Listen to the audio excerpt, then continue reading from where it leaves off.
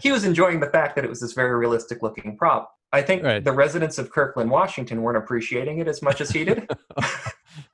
Right. So 911. that's exactly what happened. So Oh no. so somebody. Welcome to Game Dev Advice, the Game Developers Podcast, your place for resources and in-depth conversations with other game development professionals. I'm your host, John J.P. Podlasic.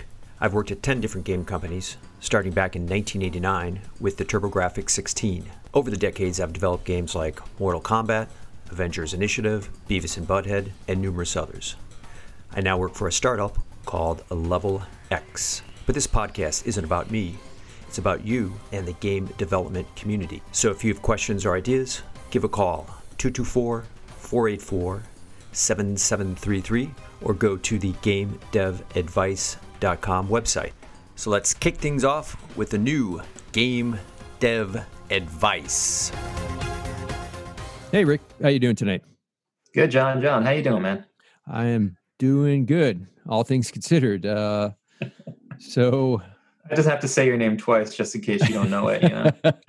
J squared. But thank you for being on. I'm excited to be talking to you. Yeah, John. Thanks for having me here. Cool. So top of mind, COVID-19. How are you doing right now, and how's that going with work and everything? Well, as long as I don't watch the news, I'm doing fine. Yeah, you and me both. Yeah, it's tough. It's tough watching, seeing all the sad stories and Yeah. I mean, not just, the families losing loved ones, but the financial markets and the economy and the protesters. It's all, it makes it hard to focus, Yeah, definitely. It's scary and shocking and concerning and all those rolled into one. Yeah. Yeah, but I'm thankful because I'm still healthy. I haven't gotten it yet, and no one I know in my family has. So I'm just I'm really thankful for that, and I'm still employed. So I still get to earn a living. So what's your current role right now? So I'm currently studio animation director for Polyarc, and we're a small studio making VR games. Formed by just a bunch of friends that all used to work together at Bungie. So when I say animation director, it sounds like if you worked at EA, or some big studio or publisher. Yeah.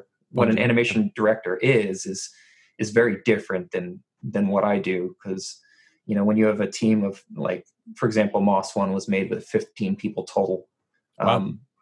The animation director doesn't just direct an army of animators. I literally animated the whole thing myself. So it's more. It's more like, when I say animation director, it's more like an aspiration for the future. No, that's impressive too, because I've not had a chance to check out Moss, but I've heard a lot of buzz around it and stuff like that. So that. No, thanks. Yeah, it's it's a tight team, and it was a dream project for us, something we just wanted to do, and it even started out as just like a little fun thing for a few of us on the side, and then just grew. And I think the nice thing about projects like that are, it's because you're doing it because you love it, and then you happen to make a living out of it. No, you've made a company out of it. Great, and then it's less about the dollars and cents and more about doing something that is really fulfilling. Yeah, that's great. And the company, Polyarc? Yep. And how long have you guys been around? It was started by three guys, Tam, Danny, and Chris, back in 2015. Okay. I was working with them kind of on the side for free, just, for fun, to just, spare time type of thing. Yeah. And then I joined in 2016 for full time. And then we actually got funding and started paying ourselves later in the year in 2016. No, that's good though. I mean, you've been going related. Like, how did you get started in the video game industry? It's, I've always been a hardcore gamer my entire life, even back when I was pretty young and it was just me and an Atari. I really enjoyed playing, and I even, when I had my Nintendo, playing Zelda, Mario, and all that, I told my 6th grade teacher that I don't need to do my math homework because I'm going to make video games for a living. Because I knew at the time, someone's getting paid to make this stuff. Right. Why, why not? Right. Yeah. I had no idea how to go about getting there. Right. So, as I get older, I branch out into other systems, the TurboGrafx 16 being one of my passions when I was a teenager. Thank you for your support. There you go. Thank you. That turned into a passion for art. And it's funny being an artist because, when you're in high school, everyone kind of branches off into their thing, right? And I was known as the school artist. And being a gamer, I figured, well, that's how I'll break in. I'll use art to get me into the school, to get me into the industry. Yeah. When I was in college, because I went to Savannah College of Art and Design, because I'm like, well, that's, I'll learn how to get That's a in there. great school. Yeah, definitely. Yeah. It was, especially back in the mid 90s when I went, the transitionary period where the 3D industry was just emerging, because Toy Story had just come out in my first year of college. And oh, wow. And we were all blown away by what Pixar had pulled off. And I started thinking, okay, games are going to go this way. Games right now are all 2D, but I could imagine in the future, this animation style that Pixar is doing could eventually end up in games. So I changed my major from illustration to 3D computer art, which was my major, which is very broad. And then got a degree in that. And sure enough, it paid off because, PlayStation with their 3D graphics and everything started going in that direction. And then I was the only one that was able to, like, back then, like, if you knew how to open Maya, you got hired, right? Because they didn't have enough people that understood that. So kind of broke in, and Maya is the standard now, but I didn't use Maya until 2004. To be very much like Max was for in-game frame rate dependent stuff, and Maya was more for the cutscenes, high poly count, really beautiful. But now that the hardware caught up, Max is kind of dead as far as I know. Yeah, you still see it pop up every once in a while. Like, I've got some students that use Max, and then we've got some character modelers that still prefer Max. Even at PolyArc this day and age, it's still used. Yeah, I don't see many animators working in it professionally anymore. I think there's a lot of Blender seems to be very popular these days. It seems to be going in that direction, while Maya is still the top dog. Yeah, I hear a lot about that. And before I get in the next question, like you mentioned students, so there's the Animation Sherpa, right? Is that your Animation Sherpa is my school. Yeah, that's very cool. It's neat little side gig. I used to teach at iAnimate.net for years. It was always, they set the curriculum and they set how the classes flow, and the amount of time I needed to dedicate to it was pretty substantial. So I figured, well, I might as well look into what it would take to do that for myself. And, define my curriculum and really have a little bit more autonomy. And so far it's working out. It's brand new. I just started about 3 months ago. What do you wish you'd known when you'd started? I don't know. Ignorance is kind of bliss, isn't it? Exactly. Yeah, I know how to open this file. Okay, let's do it. This is all going to work out. There you go. Yeah, if I knew how hard all this would be, I don't know if I would have gotten into this industry. Exactly. When I started out, it was, I was born and raised in New Jersey. I come from a family of really poor communicators, and I had no idea how important communication would be in a team environment. And if I've grown. I think out of everything that I've gotten better at over the years, it's my communication has grown the most, and it's a necessity in this industry. I wish I could go back in time and tell myself, you need to really focus on morale, collaboration, open-mindedness. Really need to get better at this stuff, because it's, coming from the background I had, it was a struggle for me. And, I still catch myself doing, boneheaded things. You and me both. Yeah. No. And that is key, especially too, when you want to get more into a leadership role and you're more doing stuff outside of just got my headphones on and animating some character type stuff, communication and collaboration and figuring out how to work together with people and stuff's all super important. Yeah, you nailed it with the leadership role thing. Like, that was, when I first got into the leadership opportunity, my first lead role was at Monolith on the Condemned series. And back then I didn't know what it meant, and there was no training. Like, you're very good at animating, here, manage people. Yeah. And, it doesn't prepare you for something like that. And I had no idea back then that leadership meant facilitating and inspiring. Like, I thought it meant making the calls, which was, right, about me instead of about the team. So I was backwards on it. And it's the type of thing where you get a good mentor with that kind of stuff. And it just, all of a sudden you see the whole world differently. And you really need to learn those lessons if you're going to be a successful lead in this industry, which I think is part of where crunch comes from, isn't it? Like, Yeah. You're very good at your trade here, manage people, and then it doesn't go well at first because you're not getting that training.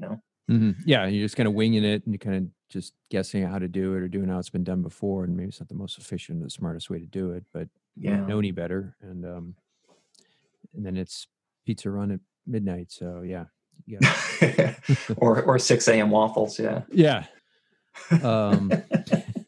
I'm flashing back though here. So I think we've all had that moment, right? That you're getting in that numbness, the march of crunch, where you're just kind of numb to what's going on, and you just tunnel vision to try and hit that deadline and everything else. And the drool spot on the couch that is only yours. Yeah. So, what Yeah. advice would you give someone looking to get their first job now, just given the state of the industry in 2020 and things like that? Well, I've been being in the teaching business for so long. I've given this advice to a lot of people, and I think that there's a lot of different answers to this question and different approaches that you can make. But I think what it comes down to is that the best advice is to evaluate your situation and then make honest calls that. How do I say this? Like, make calls that are fit for what you're looking to do, that meet your goals. So what do I mean by that? Well, it's like, let's say, you really want to make games for a living, or you want to be an animator or something like that. Take a look, not just at what you're capable of doing, but look at those around you, like the people that are doing the job that you really like, and what makes them good at that, and how are they doing it? Mm-hmm. And then start asking yourself, what do I do that they do? What's in common? And what don't I do? And what do I need to learn that they've obviously figured out? Mm-hmm. And then what do I want to do? And how does that align with what these people have been successful with doing? And I think for me, like when I was learning how to do this, is I'd do a bunch of combat animations and stuff, and I put those on my reel because that's the type of work I wanted to find, right? So I'd look at other combat animators, and back then it was on VHS. So I'd just find people's reels on VHS, or, when online was a thing, start looking at other reels online and start comparing myself to what they're doing, and start seeing what my, idols are doing, and start tailoring my work to the type of work I wanted to find, and just being true to what I was looking for.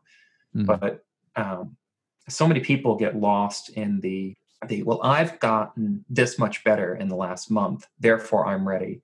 And they're not really doing that comparison, and they're not really asking what the job market needs and what they're looking to get, They're in a very, very, very small pound of one, right, where they look at themselves and they don't realize, extract back and see at 30,000 feet where everything's at, where people are at, and where they fit into that, especially competing against other people for similar roles and stuff. Yeah, it's a lot of work. Like I would be nervous trying to break into the industry now because A, it's really crowded with super talented people, but B, it's also more refined. Like back when you and I started, it was the Wild West. No one really had a format. It wasn't like figured out. So it was us figuring it out as we went.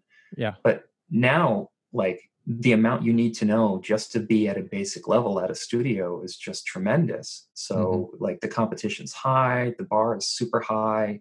It's intimidating. And I have a lot of respect for those that are making it right now. Yeah, you're right. Because there's just a ton of people trying to get in. So there's a ton of competition. So you have to figure out how you're that top 10% and how you distinguish yourself, and how, when there's 60 people all fighting for that same role, like what's your reel? What have you done that's going to stand head and shoulders above everybody else? That's going to get that art director's attention to be like, yeah, let's talk to this person. Yeah, you can't mail it in. You can't just do the minimum. You can't just, I did the homework, so I'm good. You go back to playing your game. Like the stakes are higher and the bars are higher in terms of the competition. So you really have to have your shit together. And social network too. Like it's not just what you can do, but who you know, right? Yeah, and that's actually something that's around now that you and I didn't have, right? It's a way of connecting with other like-minded people, whether it's through Discord or Twitter, following different hashtags for different types of roles and seeing what people are doing and where trends are going. And so what about advice, for somebody who's an animator right now, a visual artist, somebody like yourself? Animation is the art of bringing things to life, bringing characters to life. And I think so many animators forget this definition.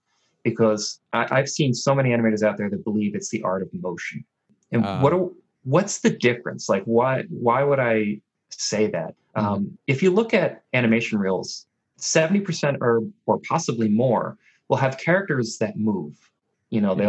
They'll do a walk cycle. Yeah, classics. They'll do an idle. They'll punch. They'll essentially do gameplay clips or actions or something, but they won't animate. They'll move. They won't animate, and the reason I'm saying they're moving but not animating is because they don't look alive. They just look like they're moving. Right. It's the idea behind the animation that makes more of a difference than the clip itself. So if you have a character that just looks really unique or in character when it's walking versus your generic looking walk that can be done by anyone on any character. Yeah. Like if you have a motion that you've done for your character, and if you were to take that motion and just put it on another character and it would look just as good, that's not an animation. So I think, for anyone starting out, it's stop worrying so much about your movement and start worrying more about your plan, about who your character is, about the psychological impact of what that character has on the viewer. And then how do you represent that? And it's really easy when you're learning animation to get hung up on, okay, my arm is traveling through space and I have to massage these keys and Maya. And there's so much to learn with that stuff. And, I can't fault for somebody for getting lost in the craft. But the ones that are really excelling are the ones that understand that that's just there to support the idea and that the idea is key. Levels of that too, where somebody can think, okay, well, I'm going to worry about my character's history and I'm going to find a way to imply, that this character has existed before this walk cycle, where they have a limp, which implies, okay, at some point they were wounded. That's why they're limping. So then it makes the viewer ask questions, that they're not asking out loud. They're asking themselves, oh, it's got a limp. I wonder what happened. That's step one. Step two is then starting to play with themes and reflecting the personality of the viewer back on them. And then step three is sentient, like how do you add like a sentient, feeling to your character? And I think, with the work we're doing at Polyarc, we're trying to go for that step three with this mouse character, Quill, that is the protagonist of Moss, where she just doesn't run through the world. She has an opinion about the world she's running through, and she'll give you those opinions. And I think that's important to character animation. I think that's the future of this industry. And I think artists that are getting on board now are going to be better prepared for that future. And the artists that are getting stuck in I need to make a tack clip and I'm going to have it swing to the left. And that's the depth of their thought, that they're the guys that are not going to be around much longer. This is a big question because you've worked on games. I'm just looking here, Destiny, Halo, X-Men, Duke Nukem, and a bunch of other ones. So, like, what's been one or two of your favorite games or projects to work on? Moss is definitely my favorite. That's great. Yeah, that's very cool. It's it being a passion side project for me that turned into something real. That gives it a 1-up. Plus, it's all the stuff that I'm interested in rolled into one game. But a second pick, a dark horse for me, is Condemned. Okay, Monolith, right? Condemned. Yeah, Monolith. It's because it was back then. It was first-person melee combat in a world about people that have started to lose their minds. So it's digging into psychology. It's a very complicated first-person melee system, which at that time had never really been done well before, and it was just so much new challenges involved in something like that. And the team was incredible. Early 2000s, right? Something like that. Yeah, it was around 2004 is when I started. The game was somewhat underway when I got the job there, and I think we shipped in 2005 as a 360 launch title. So in terms of the industry, like, what are you curious about right now? AR, like what I think that the potential of AR and its ability to not just be, a game platform, but to mix the fantasy with reality is really mind-boggling. And the potential use spaces for something like that is unlimited right now. It's such a great open book that has yet to be written. And then what about potential threats or concerns around the industry?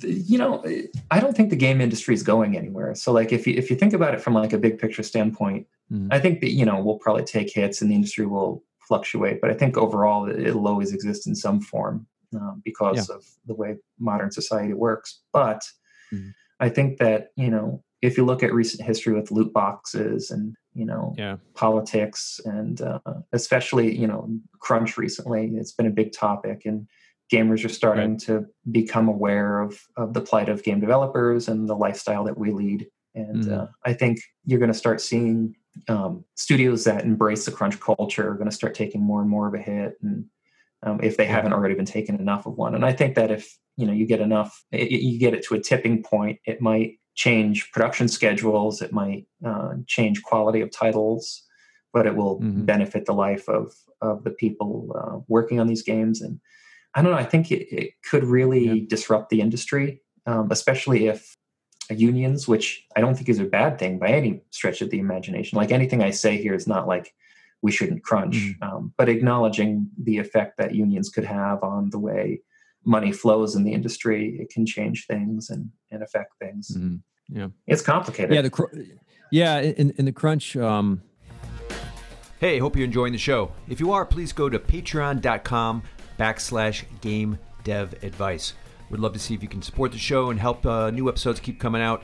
That's patreon.com/game dev advice. Thanks.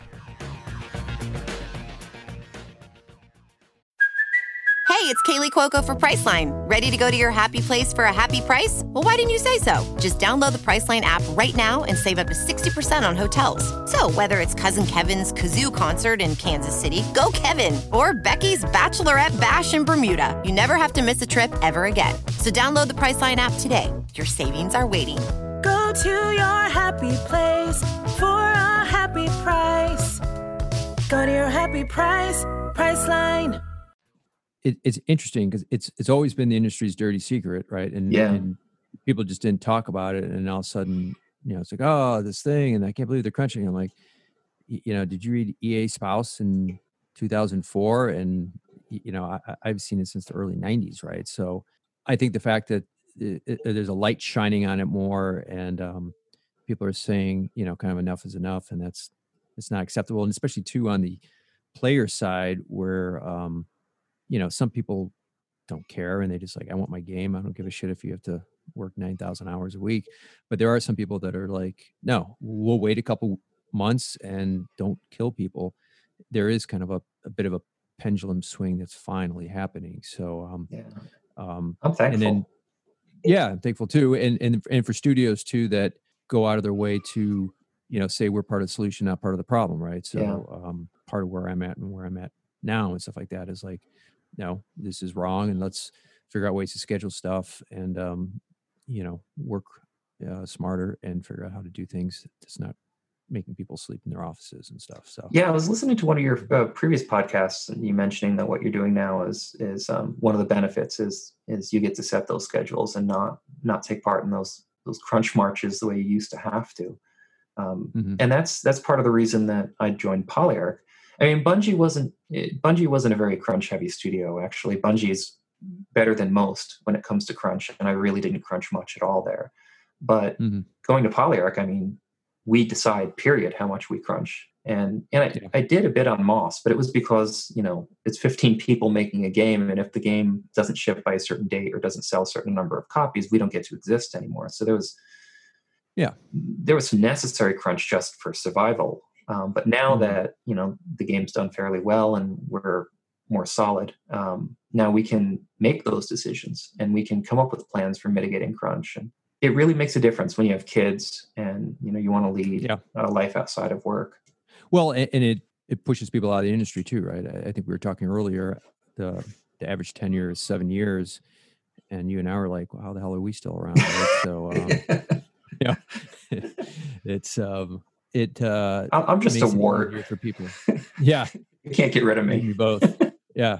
I get out and I get pulled back in. And, it's like Godfather too. But people want to do that anymore. And there are other options in other areas that they can earn a similar or better living with a better work-life balance. So Yeah, and it's tough too. I understand console games are huge and the budgets are insane and marketing has insane demands and stuff. So Yeah. I'm not saying you just snap your fingers and everything gets cool, but how can you be smarter? How can we not crunch people so that they tap out? So I've seen, I have students that I trained, back in my anime days who got into the industry and have already burnt out. So here I am still doing it. And then they pieced out, they dropped the mic, yeah. And it's, you said you had somebody that went 2 companies, 4 years of crunch straight, right? So it's like, that's crazy, I can't blame them after an existence like that. Like, I don't know if I'd stick around either. Like the worst crunch I ever did was 10 months. And I think I'm lucky because that's not much compared to some of my peers over the years that have had way worse than that. And it's, I can understand why people leave the industry with something like that. And how do you have an industry with senior talent and people that have, like, how do we have the Masamune's, folding the swords for 80 years in this industry if that's the way we're going to treat them, Right. And all that knowledge just disappears when people just say enough's enough. And then you have, it's like you keep relearning those lessons and you're bringing people in I'm so lucky I suck at everything else in life. So I'm going to be sticking around in this industry. So everyone's stuck with me. Right. Yeah, officer and gentleman, you can't get rid of me. I can't go anywhere, or whatever that line is. Right? I got nowhere to go. That's my bad, Richard Gere. And what about opportunities? Like, we talked about AR, but like, what other things are you excited about? Platforms, technology, things like that in the industry. I'm just excited about the way everything's like the games 10 years ago were very static and regimented. They had certain formats, like there were genres and stuff that you go to, and then the reviews would all talk about how well they hit these bullet points on these genre expectations and stuff. And I don't think that you don't see reviews like that anymore. And you don't see gamers think in those terms anymore because games are becoming more ubiquitous. And I think it's going to continue going in that direction. So 5-10 years from now, the question can be asked, is this a game? Because I think games are turning more into experiences. And like, if you look at like Amazon shopping, they've pretty much gamified shopping, right? So really is shopping in an Amazon a game? If you look at like all these new technologies, AR and VR, like if you're walking down the street and you start seeing, visuals overlaid on top of like shops, and like you start seeing like little fantasy creatures walk past you on the street as you're walking down the street, like that's the future. And is that a game? No, it's not a film. Like, where does it fit into entertainment? And I think a lot of us game developers can start branching out into some of those areas that are more life experiences or changing the way we perceive reality. As an animator, I'm really interested in that kind of stuff, because one of the things that I learned in VR with Moss is when we were animating Quill, the things that people remarked most about in their reviews were how real Quill felt to people and how she reacted to them in more realistic ways, speaking sign language and whatnot. Now imagine if we had some type of an AR app where you can just put on your glasses, start watching a movie on your couch, look to your left on your couch, and there's Quill sitting there eating popcorn, watching the movie with you. Right. Like, it's not a game, but that's a great experience. And I can imagine that the industry is going to start branching into all these areas. No, that's cool. And to your point too about games, like it used to be kind of like marketing people with bullet points and these are the genres we have to fill. And even recently thinking, not super recently, but the Untitled Goose Game, right? Like, that's a great example.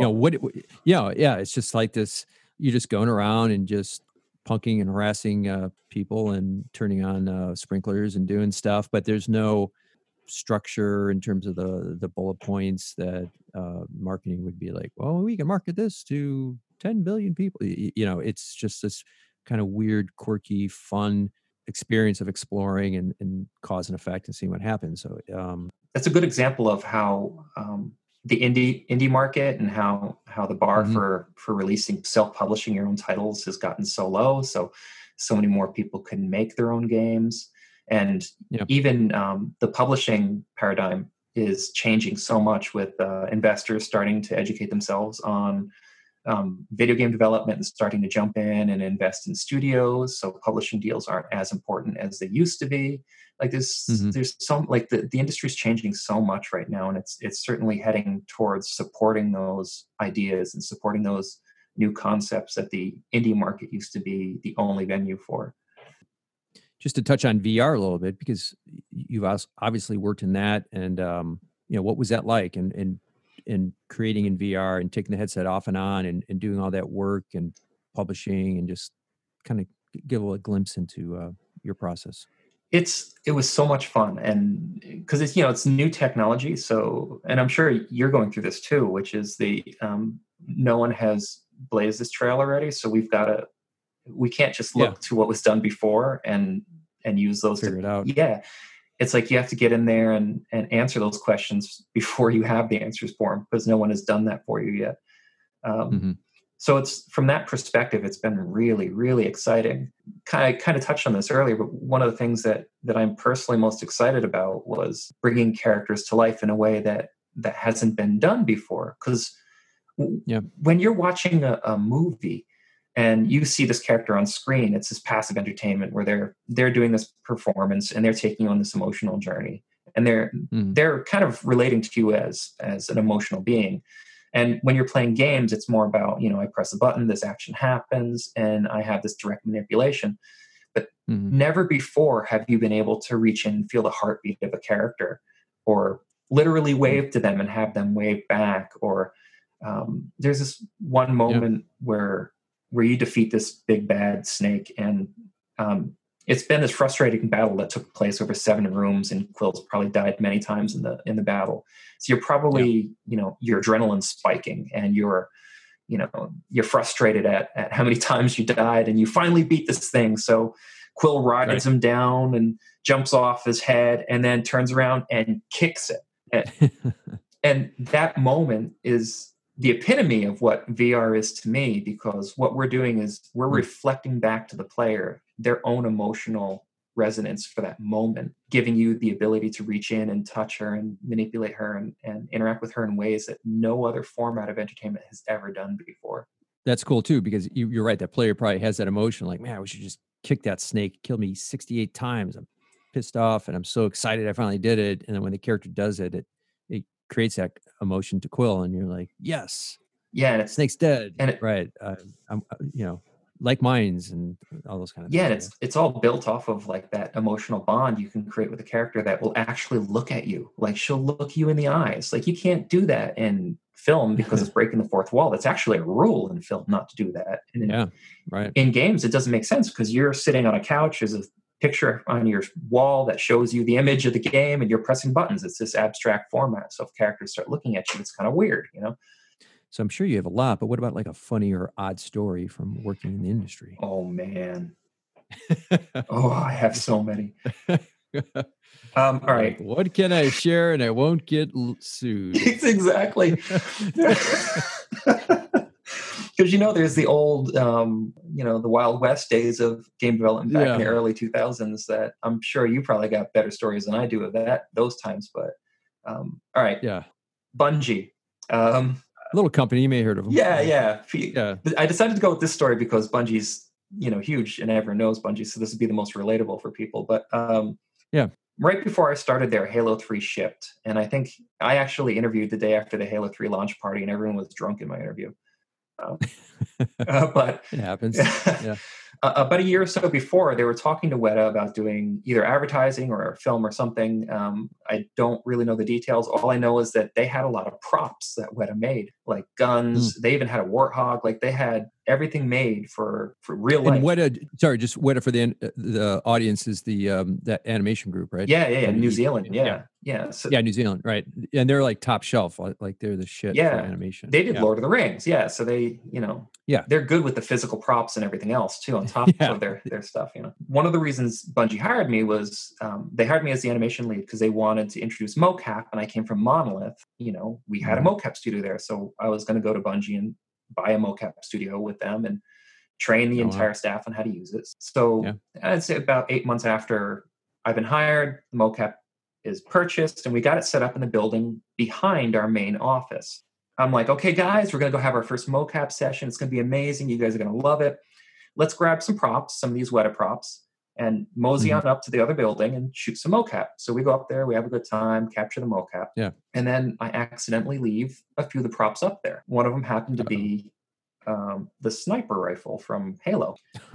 So our security guy ends up going up there to pick it up because somebody complained they wanted the props back in the main lobby of the main building. So he goes up there, grabs this gigantic sniper rifle, and starts walking down the street holding it. Oh, shit. With his hand on the trigger, like walking down the street like he's some military guy. And I think he was enjoying the fact that it was this very realistic looking prop. I think the residents of Kirkland, Washington weren't appreciating it as much as he did. Right. So 911. That's exactly what happened. So oh no. So somebody calls it in. Shit. All of a sudden the SWAT team storms the lobby of Bungie. Go. Yeah. Like so Blues Brothers. I'm in the next room, like, I don't say a word. Like, I didn't I don't know what happened, man. I don't know how I got left up there. Oh man, that had to be heart racing there for a little bit. And no. Oh yeah, just that conversation. But what this? Yeah. No, it's a prop. Oh, that's why you're gonna kill me. No, it's just a prop. I can just don't worry about it. The poor security guy, like that had to be like the worst day for him. Oh, that had to scare the shit out of him. And you know, that's terrifying. If you don't mind, I got like a tangential story to that. Yeah, that's the second time I incurred the wrath of a SWAT team. Yeah, twofer. Well, I had to repeat. The first one was it was too much fun. Let's do it again. I'll keep it short, but the first one was it was a mocap session at Ravensoft in Madison. We were again working on I forget the game at the time. It might have been a prototype for a military game we're working on that never made the light of day. Yeah, and they do Call of Duty stuff now for Activision, so that's their wheelhouse. Right, yeah. So one of our guys, KP, was he had some props in his trunk because he does airsoft on the side. So he had a bunch of airsoft guns in his trunk. So he went out to his trunk to get some of the airsoft guns to use as props in the mocap setup. But at the time, Raven shared a parking lot with the FBI. Madison, Wisconsin. Dun, dun, dun. They see somebody pulling out a bunch of weapons from a trunk in their parking lot. Oh, they were on him. Yeah. The helicopters and people jumping out of windows. Yeah, that's scaring the shit out of that guy. It was a full-on 2319. They just jumped in from the ceiling. It was amazing. Wow. Well, I've never talked to anyone that's triggered the SWAT twice, so you have that honor for sure for a long time. Yeah, that's great. I'm glad nobody got hurt. So that's I think that's what makes it a good story is that no one got hurt. I think if people got hurt, I would never tell that story again. Right.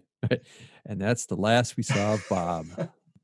So in terms of games you're playing right now that you're excited about, is there anything that jumps out? Being an old school gamer, Final Fantasy VII was this watershed moment for me. As I was in college learning animation, and when that came out, I'm like, oh wow, 3D in games. This is how it's done. So I studied the hell out of it, and it was a big influence on me. So now I'm playing the remake, and seeing the nuance of character and what everyday life was like in Midgar, and seeing all the detail of the broad strokes that were in the original. It's just so nostalgic and so intriguing all at the same time. So cool. What about anything I should have asked you about but didn't? I think one thing I didn't mention that I just want to talk about is, the VR industry and AR. If you look at, what VR and AR meant to people 20 years ago, was, Lawnmower Man sex scene and the holodeck from Star Trek, right? Right. But the thing that those two examples, despite how diverse they are, but what they have in common is that human element, that form of connectivity and being able to essentially communicate with a virtual sentient character. I'm really excited, and I think that's the secret weapon of VR and AR. Is the next big technological advancement is that emotional bond with a character. So like I'm excited to see where like how we start going towards those virtual sentient creatures. Like you remember Tamagotchis 20 years ago, right? Like oh yeah, God, yeah, right. Like what is that version, like a sentient Tamagotchi like, and how do you exist in a world with them, and what makes them feel real, and how do we make them feel real? Like it's taking like everything that made film so emotional and appealing to so many people, and games so interactive and so cathartic, and like merging them into your real life, and like the problem space for something like that, like how we're going to solve those problems is immense, but the end result is like the limit is really only what you can imagine. So like I think once we get past the urge to port existing experiences into VR where it doesn't quite fit and doesn't take advantage of the medium, I think once that step is done and we've exhausted the porting, then you're going to see more and more experiences that really take advantage of what the strength of it is and that connection with these virtual characters. Yeah, have you played the new Half-Life on VR? Oh my God, it's really good. Yeah, that's what I've been hearing. I'm like, I need to check that out. And it seems like... Yeah, they are... That's probably the best. Like if you're getting into VR and you really want to experience it, like I can't recommend that enough. That's probably the best experience you can have right now. Not just from like the way it interacts and the mechanics of it, but like the emotional resonance, the autonomy, and just the experience. Yeah. Well, cool. Like where can people find you online?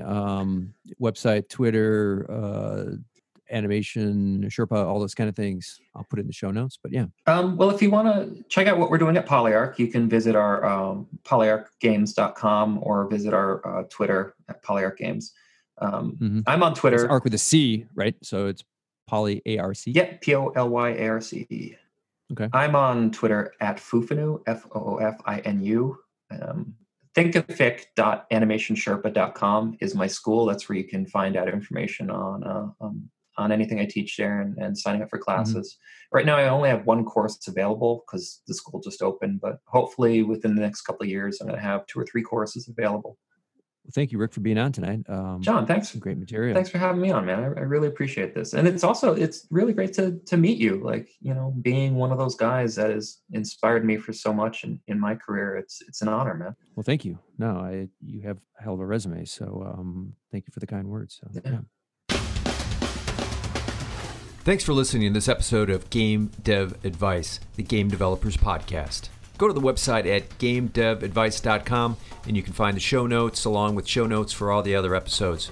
Please also check out the new Patreon page at patreon.com/gamedevadvice. Have a lot of options up there for how you can support the show. Again, that's patreon.com/gamedevadvice. Thanks again for listening and being part of the show. Take care. Bye-bye. It doesn't surprise me. Yeah, it was insane. They took over the whole garage of like Microsoft and turned it into kind of like a expo floor. And I was at Viacom and we ported some of our games to Win95 to support DirectX 1. So it was like a showcase for people supporting DirectX. And it was Halloween and they had paid to have Gwar play and the big... Oh my God.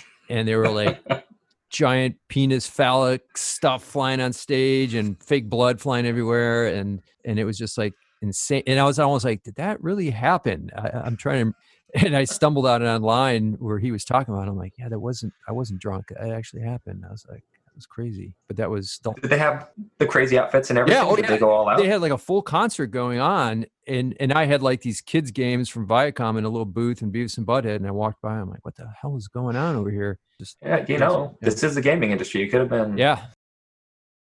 Say goodbye to your credit card rewards. Greedy corporate mega stores, led by Walmart and Target, are pushing for a law in Congress to take away your hard-earned cash back and travel points to line their pockets. The Durbin-Marshall credit card bill would enact harmful credit card routing mandates that would end credit card rewards as we know it. If you love your credit card rewards, tell your lawmakers, hands off my rewards. Tell them to oppose the Durbin-Marshall credit card bill.